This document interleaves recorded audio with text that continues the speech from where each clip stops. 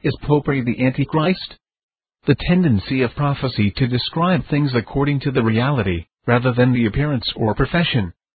The interpretation which has been given in the text of the strongest terms in the Apostles' language respecting the Antichrist, by understanding them of a virtual, in contradistinction to a formal and avowed assumption of blasphemous prerogatives, is so much in accordance with the general style of prophecy, and so plainly demanded by the connection, that we cannot refrain from expressing our wonder at finding interpreters of note still pressing the opposite view.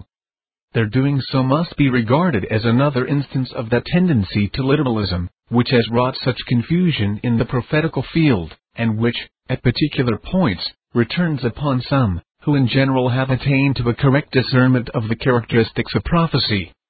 The practice of describing things by their real, as opposed to their professed or apparent character, is one that peculiarly distinguishes the apocalyptic imagery. Thus the worldly kingdoms, both in Daniel and the Revelation, are represented as beasts, not as they actually were, or gave themselves out to be such, but because they pursued a course which partook largely of the bestial nature. They were, one might say, virtual beasts. And the false, seductive power designated Babylon, the mother of harlots and the abominations, we may be sure, was not going to proclaim her own shame by declaring herself to be what those epithets import. Beyond all doubt, she is described according to what she really was, not by what she would profess to be.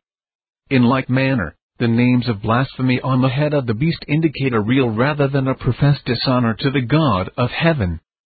For open profanity and avowed atheism have, with few exceptions, been studiously avoided by the worldly power. It has almost uniformly striven to associate with its different forms of government and political aims the name and sanctions of religion. Even in the more prosaic parts of the Apocalypse we find the same characteristic prevailing, as when it describes the soaring spirit of the Gnostic teachers, by their knowing the depths of Satan, not those of God, which they themselves rather affected to understand, and designates them by such epithets as Nicolaitans, people destroyers, followers of Balaam, Jezebels, which they were so far from professing to be, that they laid claim to the highest gifts and the most honorable distinctions.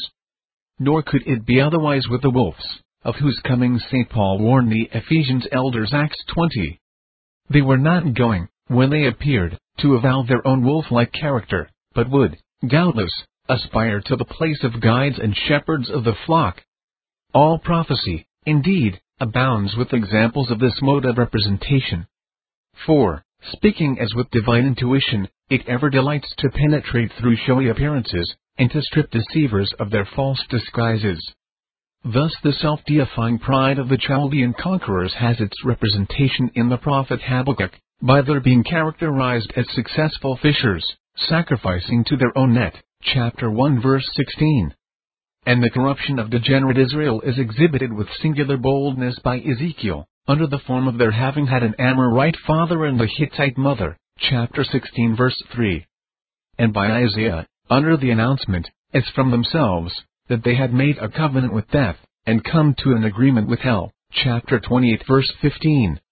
By a still bolder figure the prophet Amos calls the tabernacle in the wilderness the tabernacle of their Moloch, because the idolatrous and unsanctified spirit which still clung to them rendered it practically an idol tent rather than that of the true God, chapter 5 verse 26.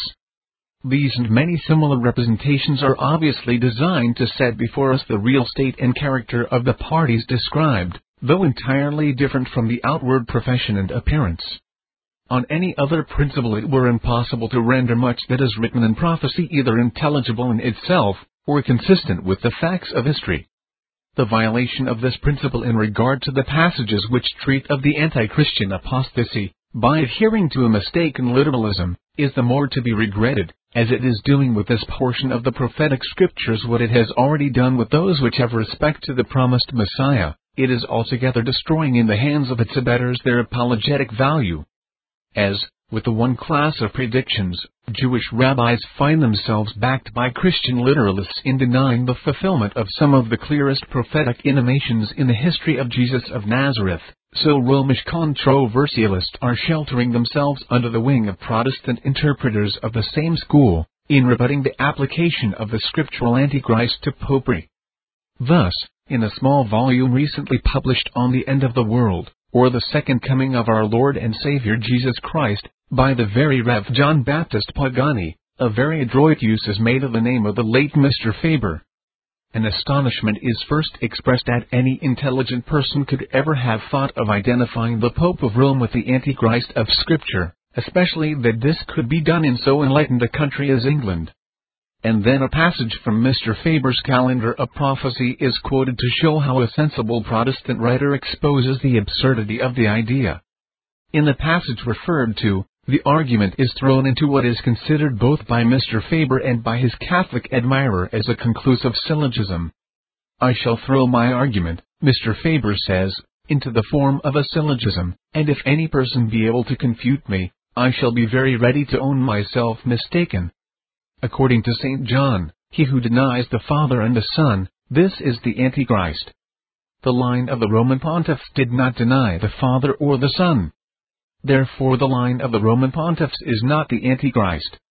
Embracing with satisfaction this triumphant syllogism, Mr. Pagani proceeds to give it additional strength by affirming that so far from denying the Father and the Son, the Roman pontiffs have always maintained the doctrine of the Trinity against deists, Sabellians, Unitarians, and other heretics.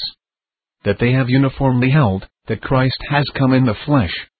That they have also been remarkably distinguished for their humility, taking for their ordinary title, unworthy ministers of Christ, servants of God, whereas Antichrist is to exalt himself above all that is called God. One might go through a considerable portion of prophecy with this sort of syllogism, and ask in vain for anything in the transactions of real life that would answer to the terms of the predictions.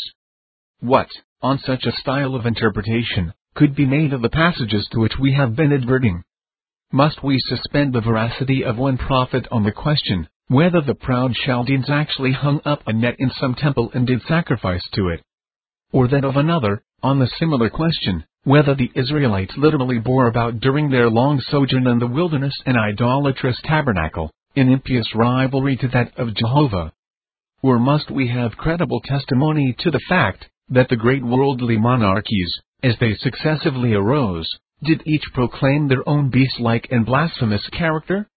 Or, finally, shall we hold that nothing can verify the description given of the mystic Babylon, which does not set itself openly to establish and avow the prostitution of all righteous principle? If such be the kind of expectations with which we proceed to examine the prophetic word, we may certainly lay our account to meet with few instances of fulfillment. We know not where they are to be found in the past, and are afraid they shall in vain be looked for in the future. But surely, if the apostle in his day knew persons in the Christian church, whom he could declare to be the enemies of the cross of Christ, even while they were avowedly looking to the cross for salvation, the pontiffs of Rome might justly enough be characterized as denying the Father and the Son, if they should be found claiming prerogatives, and upholding a system of error and delusion, which virtually subvert the revelation given of the Father and the Son in Scripture. Let it just be granted, that in the descriptions of the collective Antichrist, the apostles had their eye on the realities, not on the mere appearances of things. No very extravagant postulate surely, then the proper syllogism will stand. Thus, the Antichrist, according to St. John, is he who denies the Father and the Son.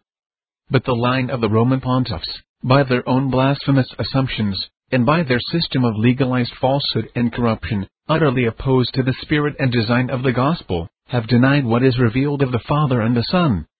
Therefore the line of the Roman pontiffs is Antichrist. This we take to be a truer form of syllogism than Mr. Faber's. But it only meets one fallacy involved in the interpretation. There is another in its taking for granted that the representations in John's epistles are to be regarded as comprehensive of all that was to characterize the spirit and conduct of the Antichrist. He merely points to one of the first forms and manifestations of the evil that which took shape under the hands of the Gnostic teachers. By and by this was to lead on to others, of which not less distinct intimation was given elsewhere in the New Testament writings. The anti-Christian spirit was to assume different phases, according to the peculiar influences of the time, and the changing fortunes of the Church. But they were all to have one thing in common. Under a profession of Christianity, There was to be something in doctrine or practice, which in effect made void the Christian truth and life. This in every form was to be the characteristic of anti-Christian as contradistinguished from atheism, heathenism, or undisguised worldliness. And hence, so far from expecting that the popes, or any other embodiments of the Antichrist, should formally assume what is predicted of this power, we should rather expect the reverse. We should expect a studious effort to disguise the truth of the case, though such a one as should only impose upon the ignorant or the corrupt. And precisely as the servant of servants can in lordly arrogance place his foot upon the necks of princes, and claim the ascendancy over all earthly power and authority, so under a boastful proclamation of the doctrine of the Trinity, indeed the conversion of the cross into a magic charm, may thereby found the most substantial denial of the Father and the Son. In a word, the question is, not what Popery pretends to be, but what it really is. With this alone we have to do in determining its relation to the prophetic delineations of Scripture. And when the subject is viewed in this light, he must be strangely blinded or unhappily biased, who fails to perceive the striking correspondence between the one and the other. This Reformation audio track is a production of Stillwater's Revival Books. You are welcome to make copies and give them to those in need. SWRB makes thousands of classic Reformation resources available, free and for sale, in audio, video, and printed formats. It is likely that the sermon or book that you just listened to is also available on cassette or video, or as a printed book or booklet. Our many free resources, as well as our complete mail-order catalog, containing thousands of classic and contemporary Puritan and Reformed books, tapes, and videos at great discounts, is on the web at www.swrb.com. We can also be reached by email at swrb@swrb.com, by phone at 780-450-3730, by fax at 780-468-1096, or by mail at 4710-37A Avenue, Edmonton, that's Edmonton, Alberta, abbreviated capital A, capital B, Canada, T6L3T5. You may also request a free printed catalog. And remember that John Calvin, in defending the Reformation's regulative principle of worship, or what is sometimes called the scriptural law of worship, commenting on the words of God, which I commanded them not, neither came into my heart, from his commentary on Jeremiah 7:31, writes, God here cuts off from men every occasion for making evasions, since he condemns by this one phrase, I have not commanded them, whatever the Jews devised. There is then no other argument needed to condemn superstitions than that they are not commanded by God. For when men allow themselves to worship God according to their own fancies, and attend not to his commands, they pervert true religion. And if this principle was adopted by the papists, all those fictitious modes of worship in which they absurdly exercise themselves would fall to the ground. It is indeed a horrible thing for the papists to seek to discharge their duties towards God by performing their own superstitions. There is an immense number of them, as it is well known, and as it manifestly appears. Were they to admit this principle, that we cannot rightly worship God except by obeying his word, they would be delivered from their deep abyss of error. The prophet's words, then, are very important, when he says that God had commanded no such thing, and that it never came to his mind, as though he had said that men assume too much wisdom when they devise what he never required, nay, what he never knew.